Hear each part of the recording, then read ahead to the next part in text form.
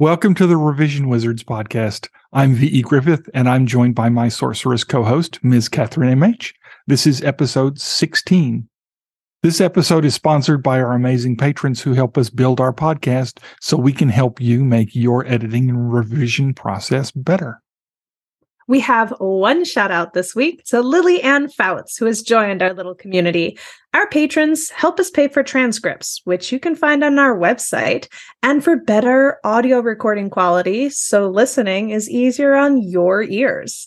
If you'd be willing to support the show financially for as little as $1 an episode, we have a bunch of neat benefits that you can take advantage of, including a special podcast feed with extra content and personal updates, inside access as we collaborate on a Vela project, the opportunity to ask questions in our Ask the Editor episode, professional editing, and more. And you can find everything you need to know at patreon.com/revisionwizards.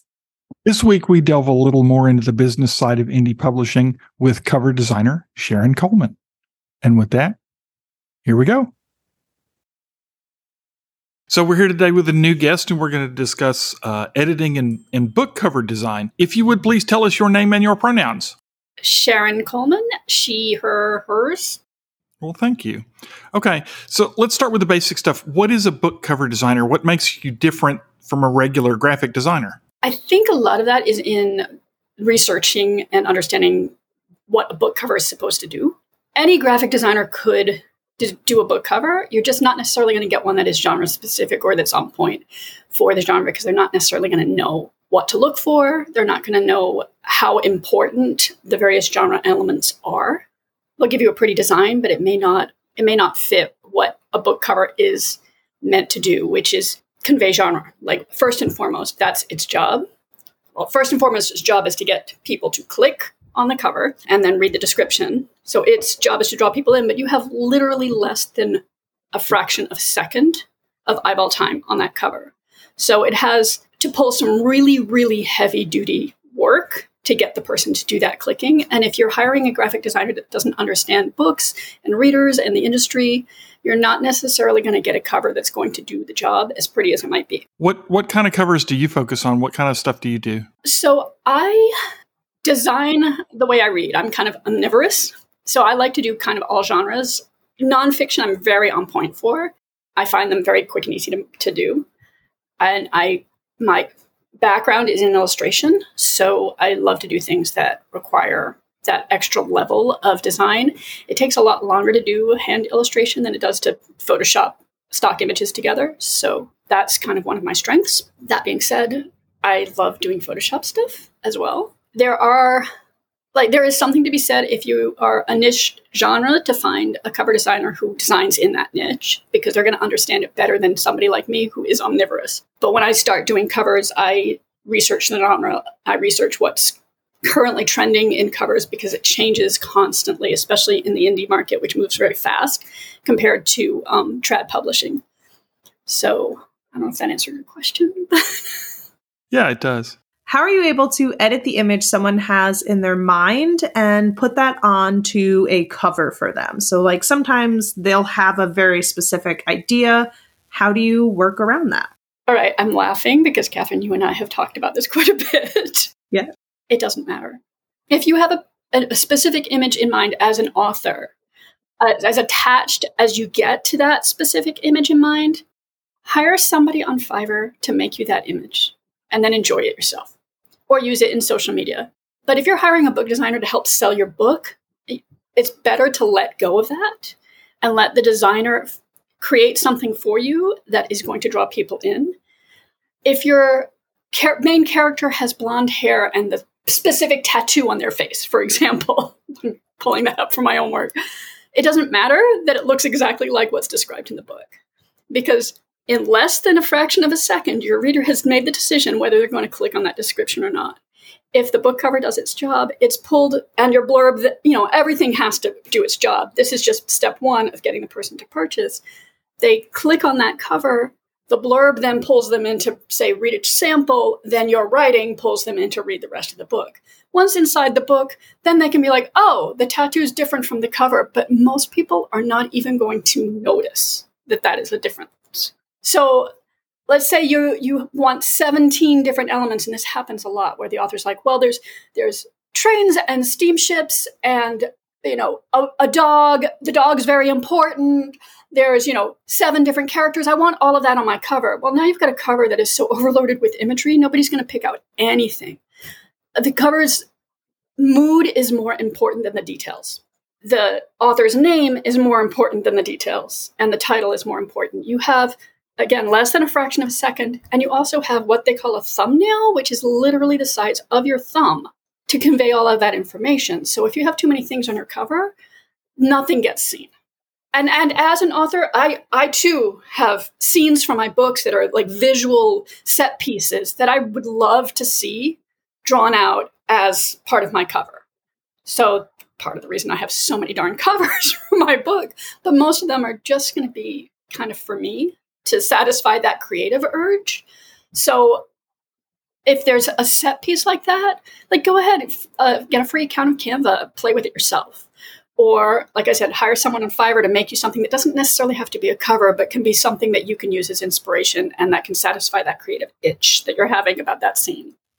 Makes sense. I mean, like you said, we've talked about that before, so. But for others.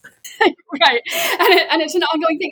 And when you're working with a cover designer, I know it's really easy to get attached to that. And I just recommend that you let go. And trust, if you've hired somebody whose work you like, trust that they know what they're doing and that they're going to create you something that you like, and sort of give them the brief and then step out of the way and have some trust.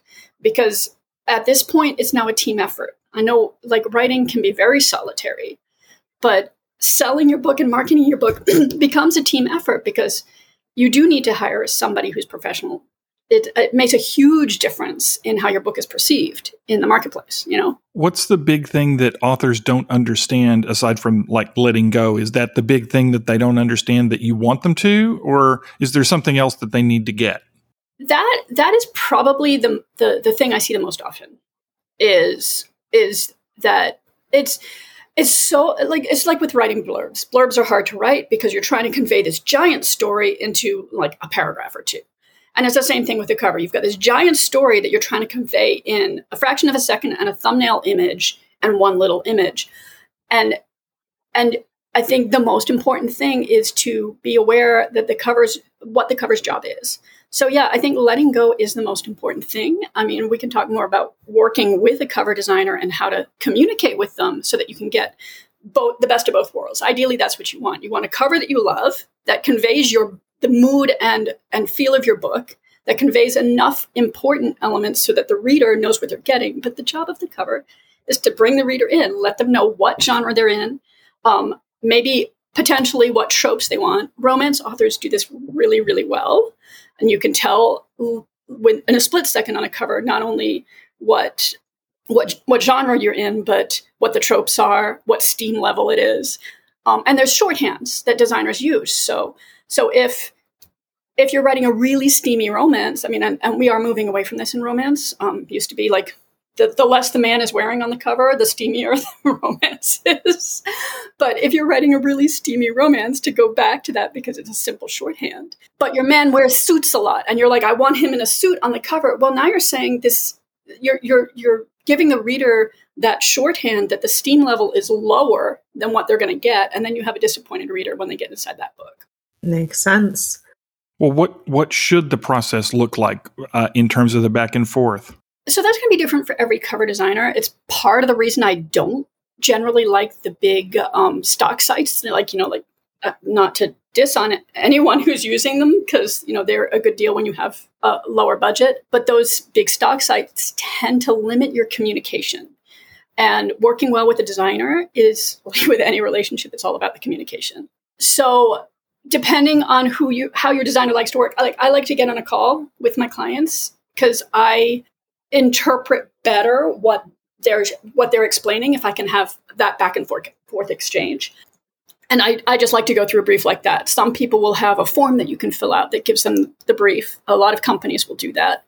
I just prefer that sort of one-on-one touch so that I can understand the book better and understand what the author is looking for a little bit better, because I do like to try my best to have that best of both worlds place where the author's happy and the readers will be drawn in. In trad publishing, there's going to be zero communication between the author and the designer. There's like literally no say. So I think that's part of the appeal, at least it was for me, to indie publish, is you have a lot more control and a lot more say in the whole package of your book. So yeah, it's a lot of communication. Like if it's a good relationship with your cover designer, there's going to be a lot of communication back and forth. Again, trust is key. So having that communication and then stepping back and letting the designer do their work that they've, trained for probably potentially decades, right? They know what they're doing. So sort of trusting that and not necessarily getting too prescriptive, right? So you don't want to be like, well, I need to have the title up in the top left corner and the author's name has to be in the bottom. Like if the cover designer is doing their research, they're going to look at what's trending. So they're going to see that, right now in romance, author's name on the top is trending. I mean, it's like literally they're going to look at that kind of detail, what fonts are trending and all of those things for the various genres. Because it's amazing what all of those little pieces contribute to the overall feel of a cover without us even realizing that they're doing it. So with like getting covers, is there something that authors should prepare themselves for before they come to you or any designer? Like what should they do before they come to the designer? Ideally, they have a blurb already written pretty strong that will help the cover designer a lot in understanding what the book's about and what the blurb, what the genre is that they're writing in. Because as you know, especially because of indie publishing, genres can get very niched down, right? I like paranormal romance, but I won't read anything with werewolves, that kind of thing. So it's like really good to have all of that down. And I mean, I've even heard of authors coming to you where they've already got like images they've purchased. They're like, you must use this image.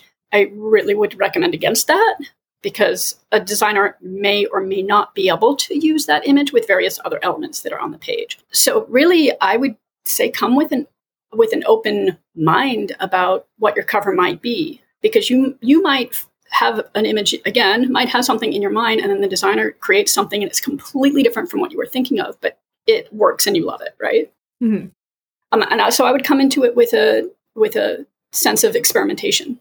What is something that you wish readers understood about book covers? I know when I look at it from a reader's point of view, I'm judging the cover. I'm expecting what's on the cover to be somewhere in the book. So what would you like readers to understand about covers? How mean can I get? Go for it. To get a little mean. Can I get mean? Yes. Feel free. This is where I'm going to get a little mean, and it's actually a little mean to authors, and I hate to be mean to authors because, again, I am one. It used to be that you could judge a book by the cover. And the beginning of indie publishing, you could still judge a book by the cover because most indie authors were were creating their own covers. And you got an amateur-looking cover, and when you kind of got a sense of, when I get inside this book, I'm going to get an amateur book. And I think the expectation, of course, you go inside that book and the expectation is immediately lower. So as a reader, you're actually not disappointed, right? Especially if it's a good book inside, and then you're like pleasantly surprised. But as indie publishing has grown and authors have gotten wiser to the fact that you can't sell a book without a professional cover, there are far more people out there who can design professional covers, like really professional covers, and are doing it at very reasonable rates, then I think there are authors who have practiced enough to have a professional book. Because I do believe it's practice, right? Everybody can write. It's developing the skills. And so if the author is publishing, say, their first book and they haven't necessarily practiced enough or haven't gotten an editor, which is super important, right? But they have a really pro cover. As a reader, I open up that book thinking I'm going to get a really pro book, and I'm disappointed. So I think that's one of the things readers need to know is you can't always judge a book by its cover anymore. And it's not just indie publishers, too. I mean, I see it in trad publishing all the time. A traditional published book with a beautiful cover, and I open it up and I'm disappointed on the inside. So it's certainly not in the indie, exclusive to the indie world, but I think it's a little bit more common because we are testing the waters, throwing it out there, seeing what'll stick. And I don't think indie authors should stop doing that. I don't think there's a solution to it, but as a reader, maybe understanding that you're not like, if you're buying a book purely on the roll of the cover, like maybe do a little bit more digging first to see if it's going to be something that you're going to really love. So I hope that wasn't too mean on that, but it sounds mean. No, it's really good advice. That's what I wish readers knew. You can't judge a book by its cover anymore. It makes me sad. Is there a big difference in terms of what you see from trad pub and indie pub, or is it none? No, there's no. Interestingly, so I read voraciously, and I have read one book in the past 3 years that I didn't find a typo in. One, and it was indie published, and I just want to say, this author, I only read it because I read a blog article about how she had written the book in a month, and I'm like, it must suck. So I got it. I read it. It was very good. It was not my favorite. Like, I don't tend to like contemporary romance, but I like to read wide. So I read it. I enjoyed it. It wasn't like my passion book, but I enjoyed it, and it didn't have a single typo. It was very well written, and she wrote it in a month, and I'm like, holy moly, like, aspirations. but no, and trad pub, I see, like, you see errors and typos in it all the time. Like, just because a book is traditionally published doesn't mean it's going to be like a better quality than an indie published book by any means. And readers don't care, and why should they? I mean, I'm more apt to support an indie author than I am a trad pub author, because I don't want to. The trad pub, the traditional publishers are the ones making all the money, not the authors. So I'd rather support somebody being indie. And most of the trad published authors are going indie now, even the big names. So, but you don't see a big difference between traditionally published covers and indie covers, because I know there's that big talk in the community where people are like, oh, you can tell an indie by its cover. So maybe in the hardcovers, because they're able to pay for like all of the effects, like the raised, the puffy fonts and the metallic fonts and all of those special treatments, but a lot of indie authors are doing Kickstarter campaigns so that they can have the same thing on their covers as well.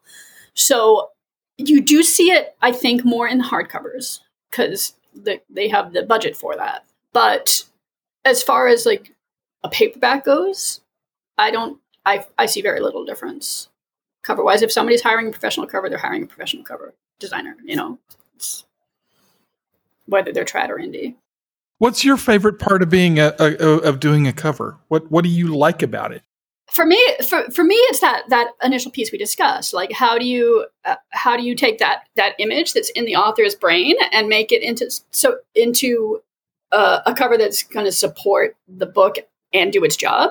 And how do you marry those two things? That's kind of, for me, that's the most enjoyable part. It's something I tend to do fairly naturally, I think, or at least I've been told. And, also I will argue with the author if need be to say, hey, let's let go of these pieces, and I will explain why. So for me, that's a lot of fun. But just in general, I just find the process fun. Designing. It allows me to use all my skill sets. It allows me to use graphic design. It allows me to use illustration. It allows me to play with painting and Photoshop, to do some research, to learn about new books that I may not have, had any interest in before, new genres I may not have had any interest in before. So as a lifelong learner, for me, the whole process is fun. What would you say for people, like if you're working with someone and you send them, I know that you and I have been working on a few, so our experience is a little different because I got to watch you do it. But for somebody who you send the cover to and then they're like, hey, could we shift this? How does that process work for you? How many shifts do you allow an author before you're like, no more? All right. Well, I think most designers would probably kill me because I'll do revisions till the person's happy.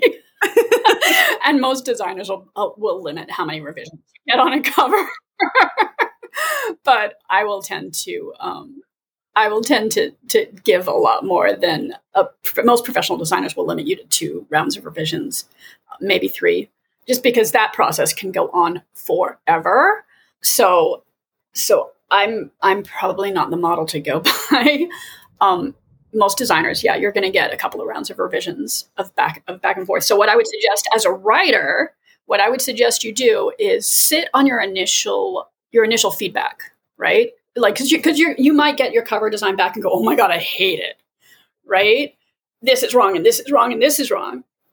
And I would suggest, like, make a list of all the things you hate, make a list of all the things you love, if there are any, right? And you might get it back and go, oh my God, I love it, and you're good to go. But make a list and then just sit on it for a little while. Don't go back to the artist with your initial reaction. And then when you do go to the artists are people too. They're sensitive people too. Designers are people too. And as all creatives tend to be more sensitive, I would definitely suggest giving criticism in sort of the traditional critique format is to point out something you like, then give constructive feedback of the things you don't like, and then again point out something you like. Just because it's better to be kind. In general. And you're going to have a more productive relationship with your designer if you can create a relationship and not be like, I hate this, I hate this, I hate this, right? So again, that communication piece, right? So I would suggest you do that. And because you're making a list, now you've come back to them with all the things that need fixing, right? Or that you feel need fixing, or that are whatever problems. Be as communicative as you can be about why this particular item you don't like. Let's say you hate the font. So you go back to the designer and say, instead of saying I hate the font, you would say something like, can we change the font? And this is why. And then give them comps of things that are in your genre currently that are trending. I would like it to match more with this trend of this particular genre. And that's which, you had asked earlier, what should you come to with what should you give your designer when you're starting out? And that would be one of the things I would say for sure is do some research, get comps of books that are similar to yours in your genre, as similar as possible, and preferably indie published if you're indie published. And you're not going to be hiring a cover designer yourself if you're not. So, although I heard about a TradPub deal recently where they had they made the author pay for her own covers. It was floored. They're given less and less, man. But so do that research piece and come at them with 3 to 5, no more than 5. Then they're overwhelmed. There's too many. 3 to 5 tops. 3 is like the sweet spot of comps for your cover, so they have a good sense. And then if they don't adhere to that from the get-go, and now you're unhappy with whatever pieces you are, like, give them more comps at that point and say, hey, more like this one, right? When you give them any kind of feedback, try to communicate what it is about the thing that you are either happy or unhappy with. Like I love the colors because it conveys this mood, or I would rather have something that looks more old because it's more historical setting. So just as much as you can. I know we work with words, but sometimes the words are really hard in these kinds of exchanges. But as much as you can, tell them the why behind what you like or don't like. And that's going to help them fix whatever issues there are. And if you can do that from the very beginning, it's going to help them know what to create from you from the get-go, so that you have that wonderful moment where you open up the first thing they did and go, oh my gosh, I love it, we're good. Because the more back and forth you go, that's the less time you have to write. What am I expecting to pay for a service like yours? That's all over the place. So I have seen, like, you can get pre-made covers for as low as $50. And there's a wonderful cover designer his name is eluding me, but he's very, very good. He's a better artist than I will ever be. And several people in our community that we know have used him, and he charges $1,500 to start for a cover. So the range is very varied. It's kind of all over the place.